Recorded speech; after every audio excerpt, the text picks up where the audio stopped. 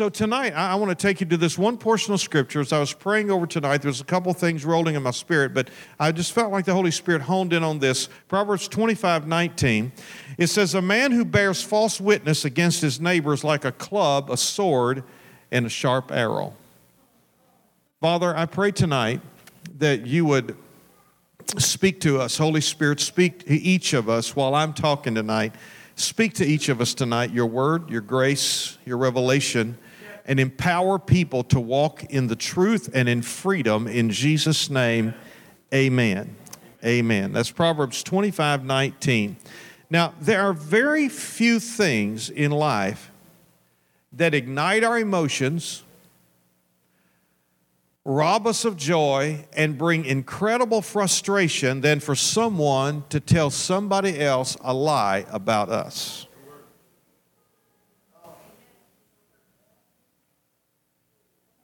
And even worse, that they believe the lie. And if I want to compound it on top of that, they never even come and ask you about it to clarify the truth. Is this resonating with anybody here tonight? And you say, why is this important, Pastor? Well, I want to share with you 3 ways that lies affect us and how to counter those effects in our lives.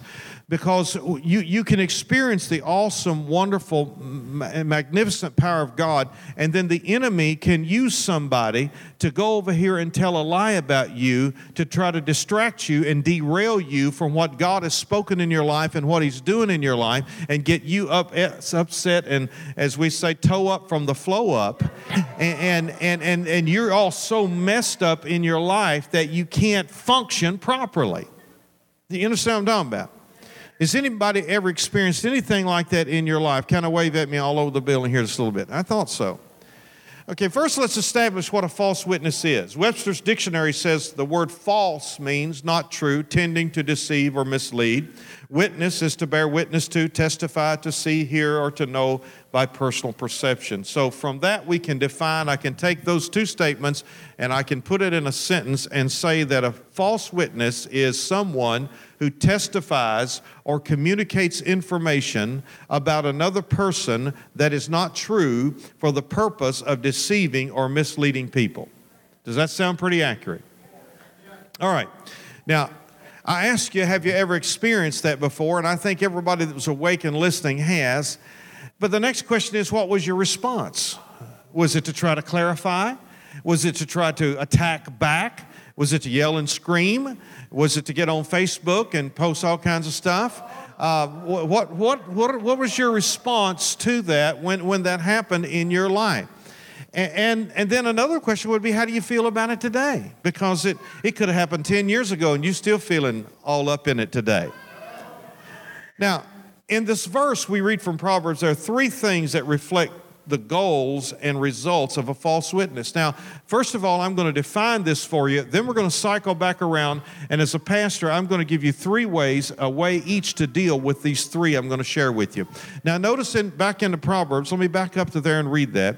A man who bears false witness against his neighbor is like a club. Everybody say club. A sword. Everybody say sword. And a sharp arrow. Say it with me. Sharp arrow. Okay, let's start with club.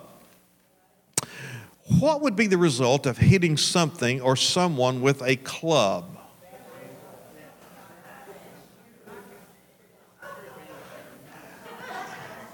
The picture that instantly comes in my mind is people with those little salmon sticks, hitting the end of the club.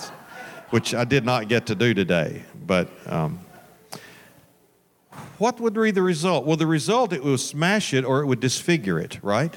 That's what a club does. It just smashes, sledgehammer, bam. It just smashes, it disfigures whatever it hits.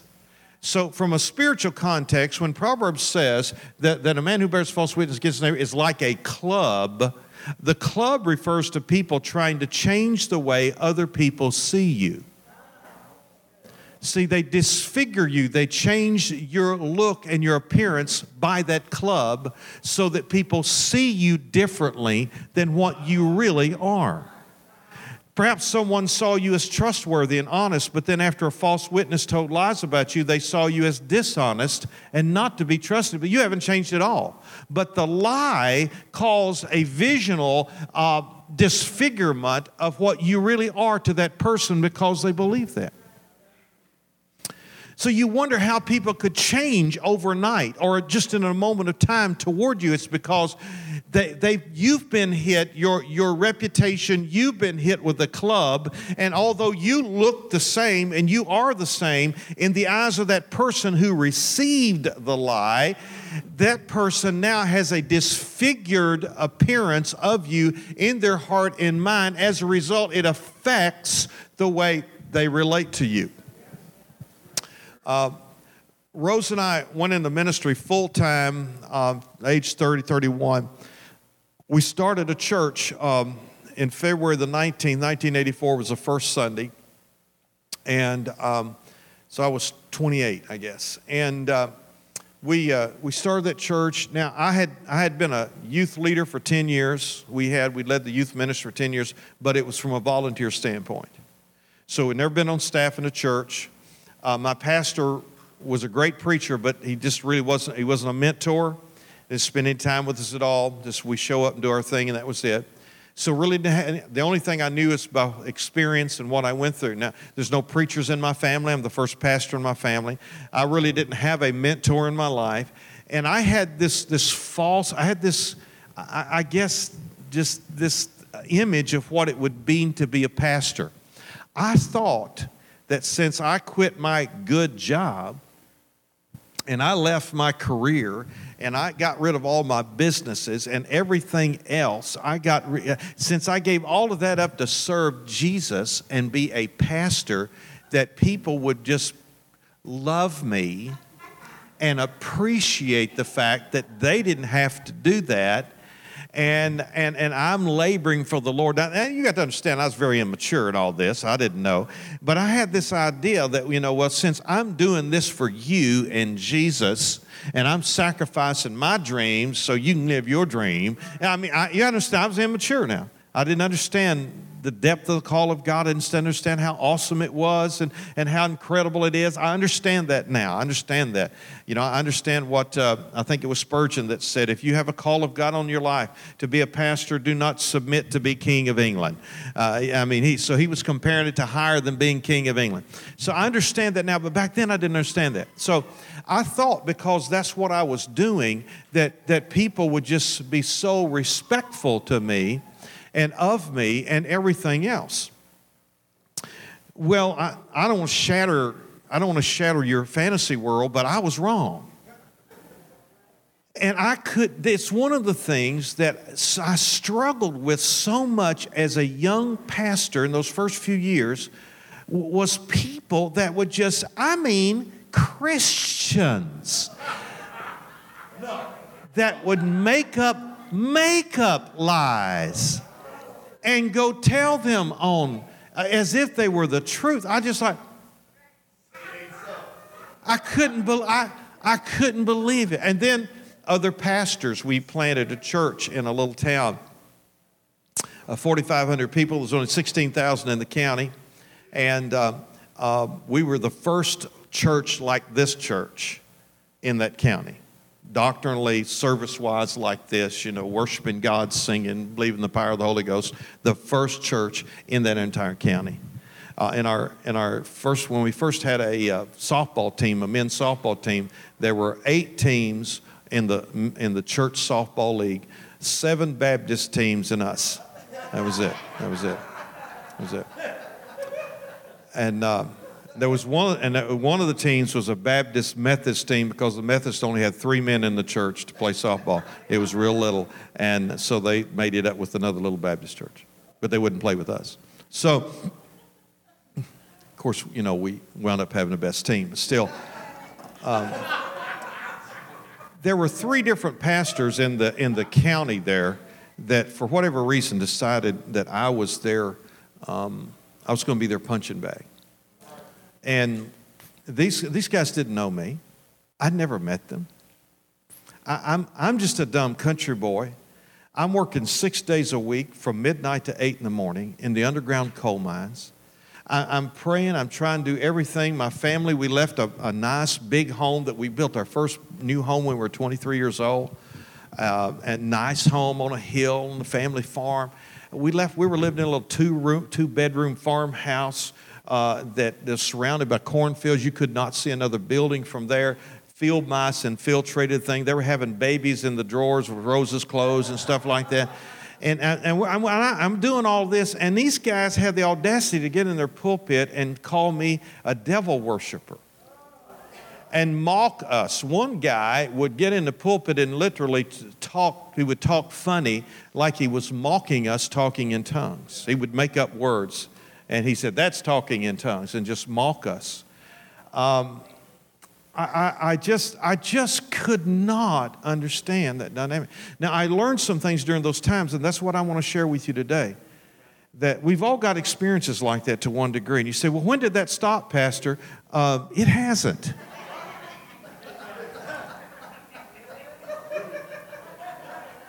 In fact, it got worse.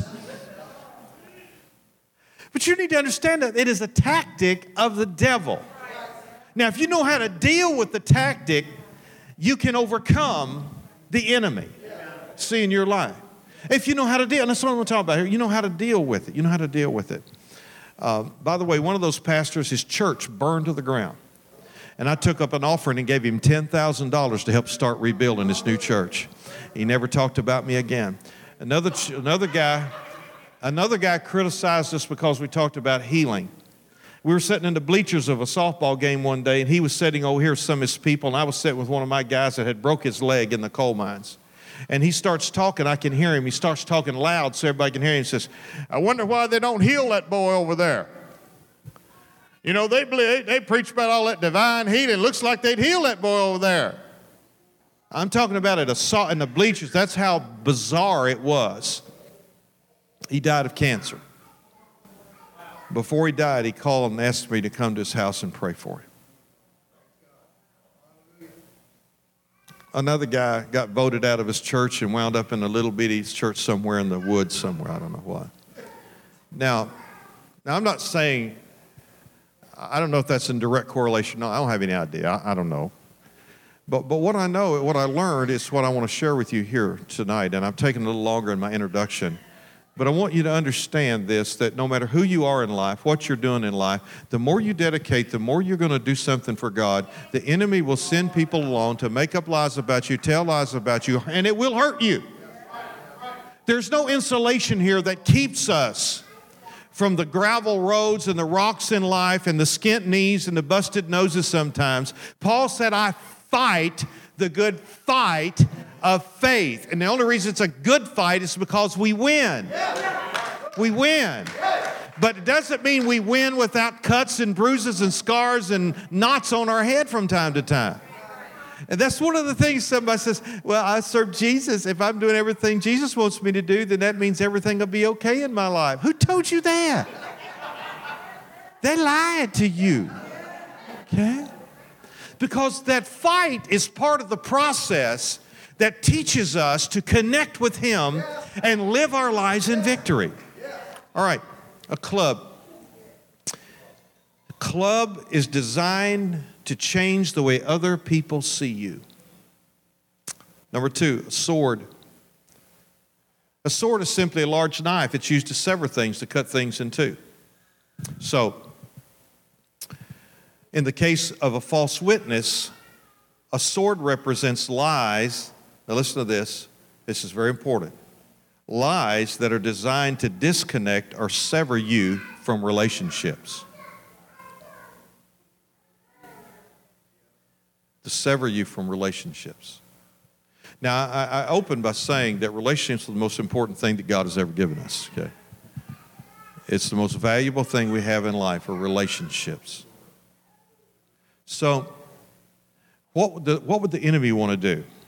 He would want to sever you from relationships that are most important to you. So let's put this in a very basic context. You're coming to a church. You're being blessed there. You develop a relationship with someone in the church that's a leader. You develop a relationship with the pastor, and you're receiving from that person. You're being blessed by that person. You're starting to grow. You see positive fruit in your life. Then the enemy sends somebody to tell you a lie about the pastor, or a half lie. And see, that enemies, there's no such thing as a half lie. But what I mean by that is they take an element of truth and mix stuff with it, and it's a lie and makes it look what it isn't. It disfigures, see. So they come and they speak something to you about, well, did you know what? Did you know? Did you know? Did you know this? Did you know this? Do you know the Bible says, do not bring an accusation against an elder without 2 to 3 witnesses to back that up, okay? It also says if you have an issue, go to that person and talk to them, see? Most people do not do that, okay? They'll listen to one witness and never go check out their story. That's called gullible, immature, and a few other words that I could share. So the enemy will send some, and then what will you do? Well, so then Sunday when you come in and the pastor starts preaching, you're like, I wonder what he's got in mind about that. I wonder, Well, I don't know if I believe that or not. Yeah, and all of a sudden you're not receiving the word, and if you can't receive the word, you're on your way out. The enemy has got you tied up, and he's dragging you out right there. And now, when that happens, if he's successful in it once, he'll use it again. And again, and again, and again. So you'll go from church to church to church to church to church. And every time you start getting a little roots growing and you're learning and developing, and here comes somebody else with a little lie. And then you'll get soured on churches, and you'll believe like the couple that sat in my office a few years ago said, we have a fresh revelation from God. There's no such thing as organized church anymore. We're just supposed to have church in our home, and we're supposed to tithe to ourselves. And the tithe is for our vacations and things like that.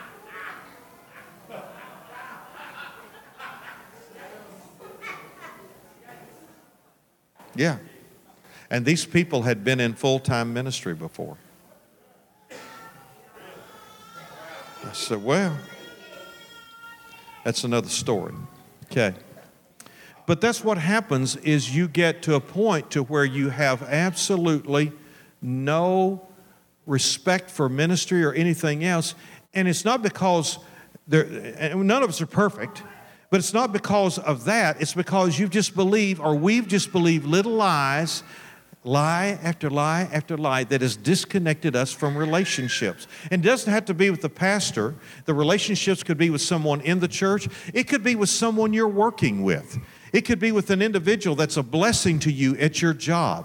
And the enemy doesn't want you to excel in that job. And so he speaks a little and he severs that relationship.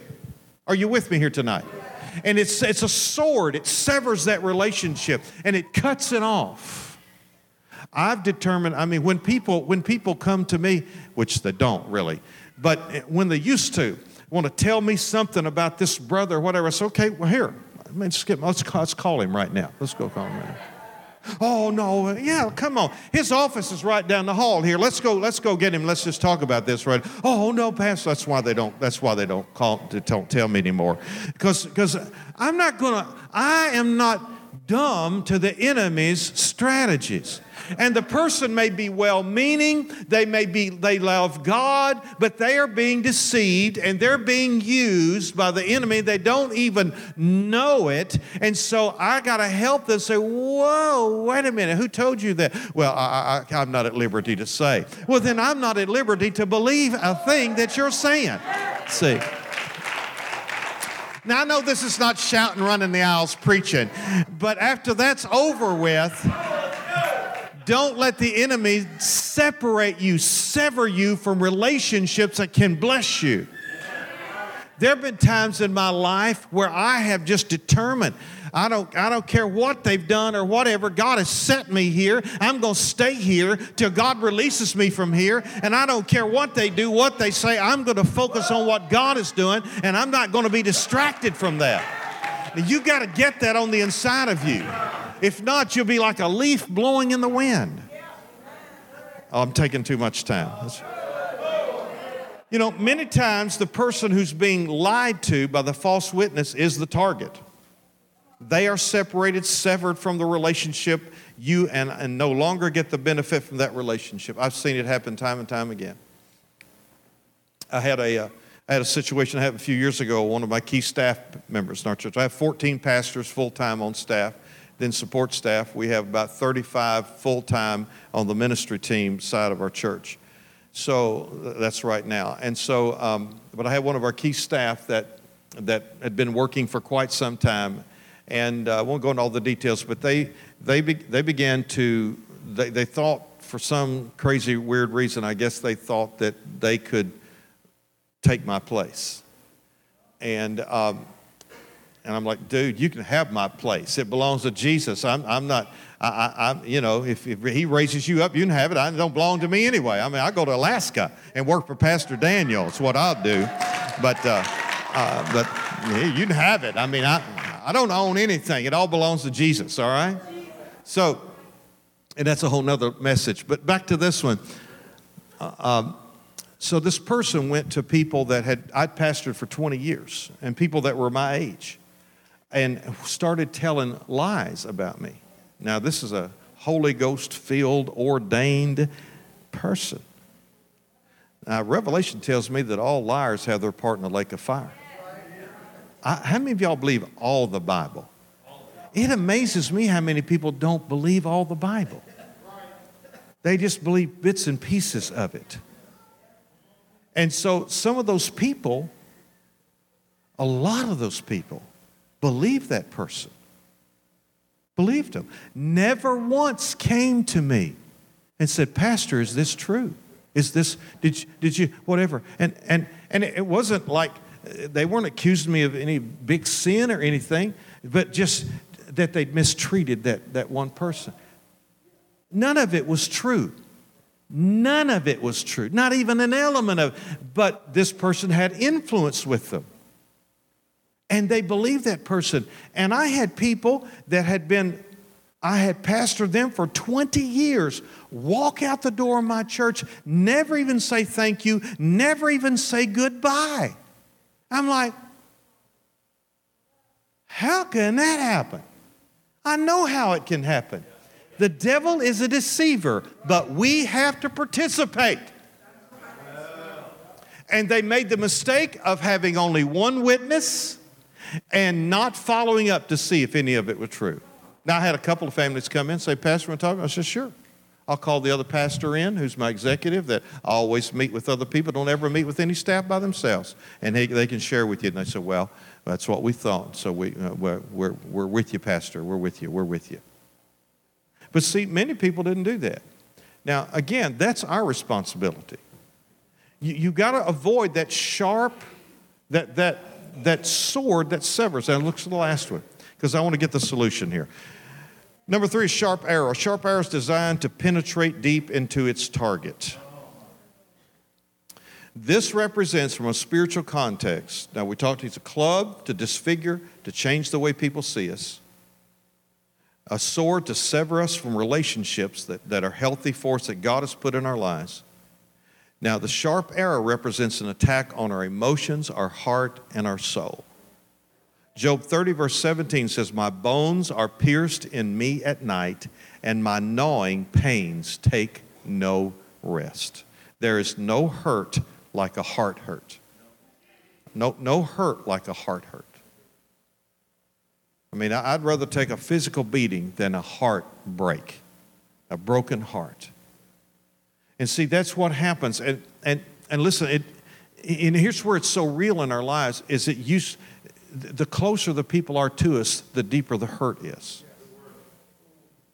Look at Judas. Judas betrayed Jesus.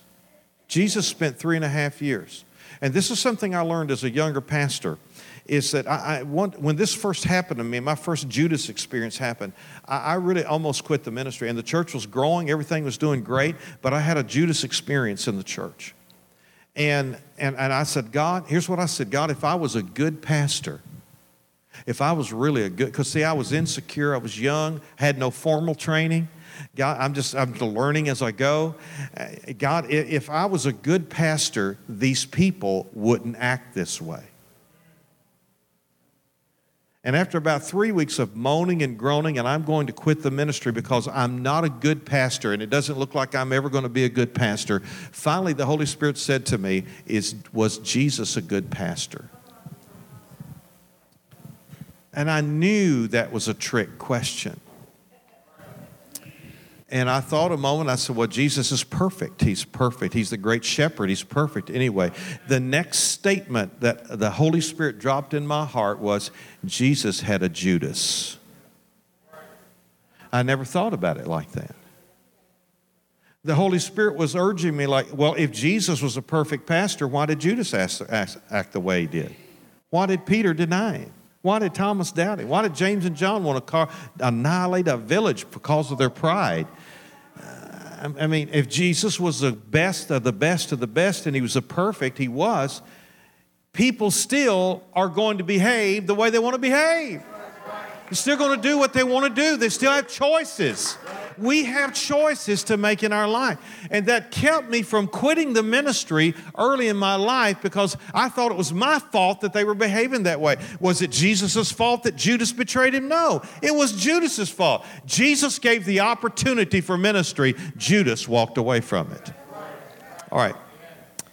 How do we deal with these three? Here it is, and we'll wrap it up. Number one, let's go back to club. How do you deal with the club? People trying to disfigure you and your image of how people see you. Here's how you do it. 3 words. Keep doing right. Say that with me. Keep doing right. You stay focused on what you're supposed to do and let God fight your battles. Psalm 25:21 says, let integrity and uprightness preserve me, for I wait for you. Psalm 26:11, but as for me, I will walk in my integrity, redeem me, and be merciful to me. You let God redeem you. Well, Pastor, did all those people come back? No. That's their business and God's business, but God redeems me. I'm not worried. It's up to them to get redeemed from him. It's just up to me to get redeemed from me, see. God will redeem me if I maintain my integrity. You keep doing right. You stay focused on what you're supposed to do. It's like driving home tonight. You need to stay focused. You may look at that house for a second, or you may look at that sign over there just a minute, and you may look down at your phone for a second. But for the most part, you're going to have to keep your eyes on the road, or you'll be in a ditch or hit somebody or run off. See, that's what this is designed to do, spiritually, to get us to get our eyes off of what God wants us to do and run off in a ditch somewhere. Now, you all are getting ready to go into a building program. I mean, you're in it spiritually, but you're going to go through that. There'll be all kinds of the enemy circling, trying to pick off people and pick off this family and pick off that family and pick off that family. Why? Because he doesn't want you to be a part of it. He doesn't want you to experience it. He doesn't want you to give to it. He doesn't want you to see it grow. And he'll pick one here, and he'll pick one here, and he'll pick one here, unless you don't allow him to do that. It's not automatic. He can't steal what we don't give him access to. So maintain your integrity. The number 2 is sword. What do you do when you've severed relationships? You pick up the pieces and move on. Say it with me. Pick up the pieces and move on. You go with what you've got, not with what you lost. You can never move forward with what you lost. You can only move forward with what you have. Proverbs 16:28 says, a perverse man sows strife, and a whisperer separates the best of friends. Psalm 94:17, unless the Lord had been my help, my soul would have settled in silence. So with the sword, you pick up the pieces and move on. Now, one of the most important, I told the leaders the other Sunday night when we had a little short meeting with them, I talked about one of the most important 4-letter words that I learned in ministry, and I want to write a book on 4-letter words. I think that's what I want to call the title. 4-letter words I use in church. Well, love is a 4-letter word, okay? And I taught them on a 4-letter word, test, T-E-S-T. Here's another four-letter word that I learned that applies to what I'm talking about right now. N-E-X-T. Next. When you've been severed from a relationship, what do? You pick up the pieces and you move forward. Next. Now, as a young pastor, I would grieve. Why? Because I loved them, and I knew they made a mistake. I knew I was a lot better pastor in that church they went to.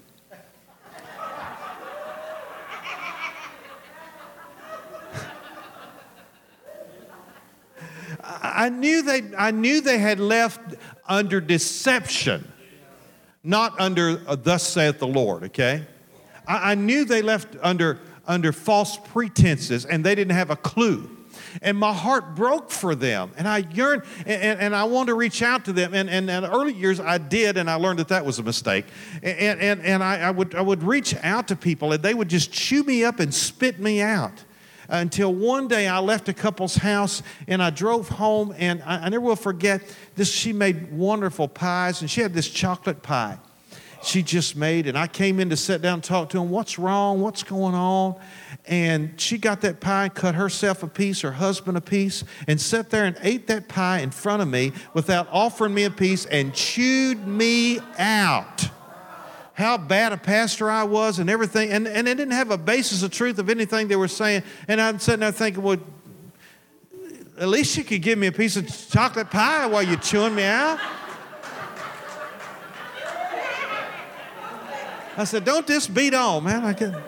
Hey, just take a bite. I'm not feeling, and they were just mad. I said,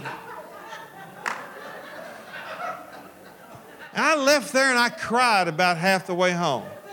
I said, Jesus, if this is what it means to be in the ministry, I'm done. It's like the Holy Spirit said, I didn't tell you to do that. I said, well, I'm not going again unless you do. And I haven't. I'll reach out to anybody the Lord tells me to, but you walk out and never say goodbye? Next.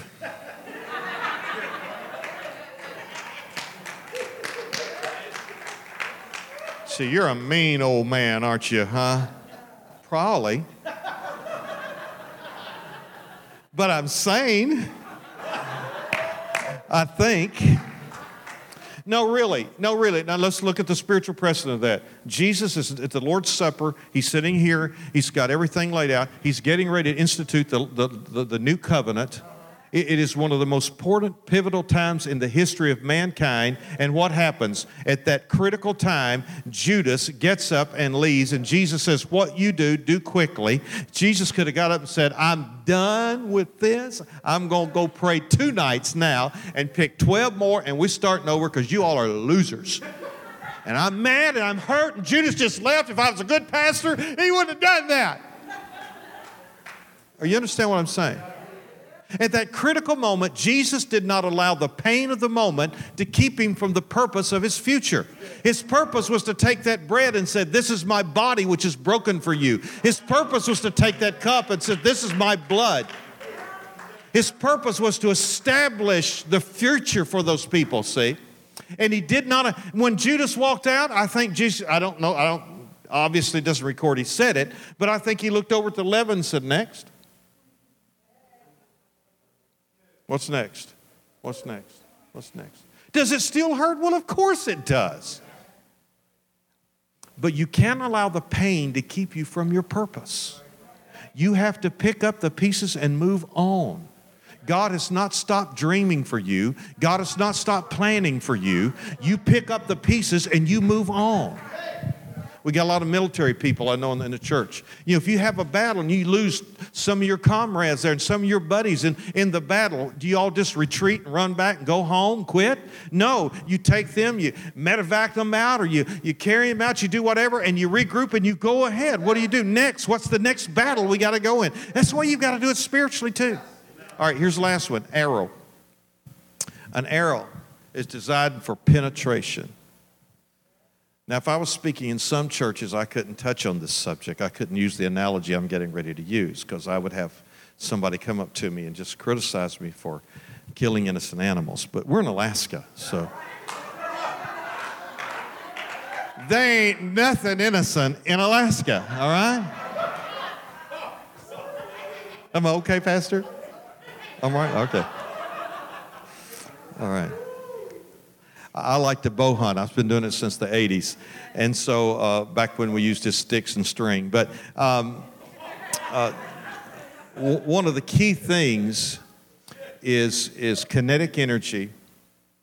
You want that arrow shaft to penetrate as deeply as possible, and if possible, a pass through, which means it goes all the way through the animal.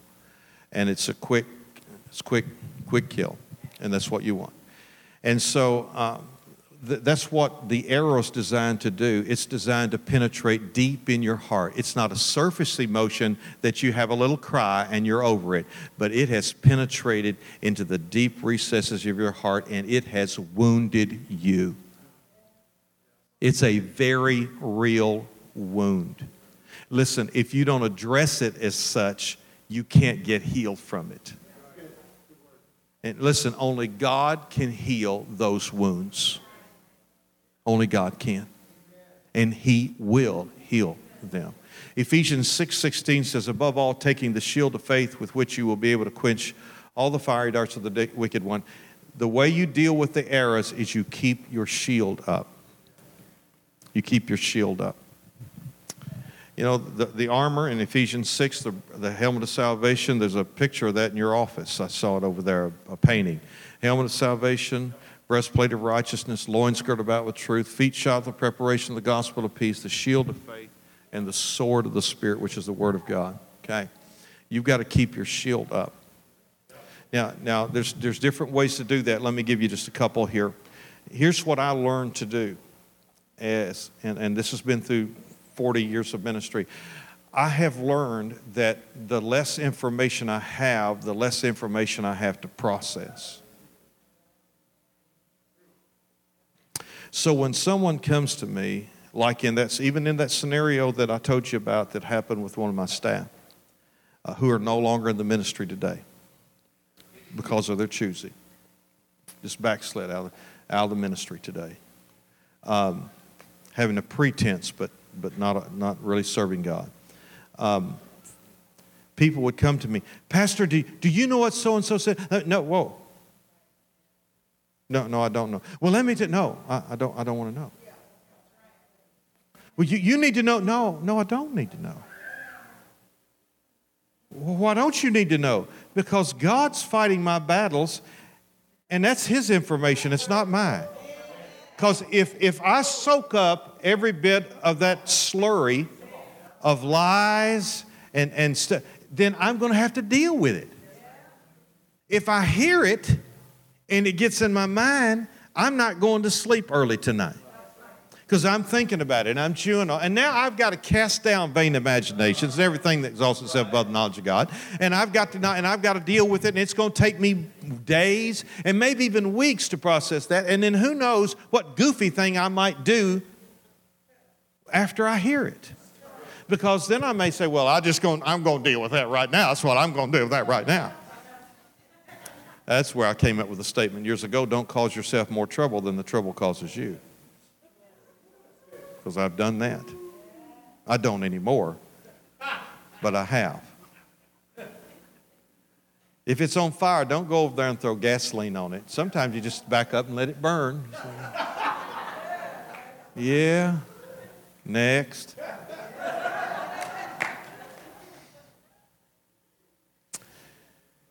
You have to hold up your shield. I don't want to hear everything. Well, Pastor, you're not like me. I really need information. Okay, sure you do.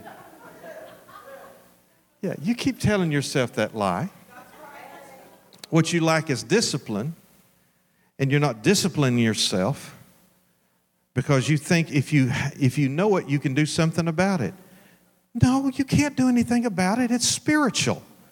It's the devil. You just hold that shield up. You know, I've learned that if I fight my battles, God watches. God is watching you. I don't want Him watching me. I want to watch Him. So If I don't fight my battles, the Bible says, vengeance is mine, saith the Lord. God will fight for me. So if it's either me or him, but it's not us, we are not fighting. I'm doing my part by doing what he's called me to do. That's my fight. I'm preaching on Sunday morning. I'm getting a word from God. I'm praying for the sick. I'm coming to the office and counseling. I'm making phone calls. I'm teaching. I'm praying. I'm staying on track of that's what I'm supposed to do in the fight while he's out here going around everybody's house dealing with stuff. And if he doesn't save me, and I'm not going to be saved, see? When we try to protect ourselves, our position or whatever, that's when we get in major error and we step into the snare of the enemy that can really jerk our chain. But if we'll just stay focused on what we're supposed to do, keep that shield of faith up. So you can't, no, you're going to miss a dart every now and then, yeah. And there's information, it's not 100%. But I tell you, 10% of information is a lot easier to deal with than 100% information. Yeah. Besides that, then it's harder for me to forgive that person. If you know what they said about you, but I don't. I'm blissfully ignorant. I don't know what they said, so I don't have all those negative emotions. And I'm not going to fantasize about what they said. I wonder if they said this. I bet if they said it this way. I bet they did that. No, I'm not going to do that. I'm going to cast down those vain imaginations. And I'm going to focus on the word of the Lord for my life and what I'm supposed to be doing. And I'm going to do what I'm supposed to be doing. I'm going to function the way God wants me to function. I'm going to hold up the shield of faith. And I'm going to stop as many of those as I can. Can you stop them all? No. No. But when you do have one, when one of those arrows gets deep in your heart, just remember this. Jesus was touched with the feelings of your infirmities. He knows exactly how you feel because he's had them go through his heart. All the way to the cross. My God, why have you forsaken me? The ultimate of ultimates. And he did that for you and I. Did it for you and I. So when nobody knows how you feel, Jesus does. And that's when your relationship with him can move into a deeper level of intimacy because you've been in it together. And you and Jesus. My heart is broken, Jesus. And Jesus says, I know. Now I'm going to heal it. I'm going to heal your heart. When you just come to him and let him have it. Have it. I call it the triangle of trouble. The club, the sword, and the sharp arrow. The triangle of trouble. You can overcome that and you can minimize that in your life. You cannot eradicate it completely because part of it is simply part of the journey. So you can be the best daddy, the best mama. You can be the best wife, the best husband. And your spouse go crazy.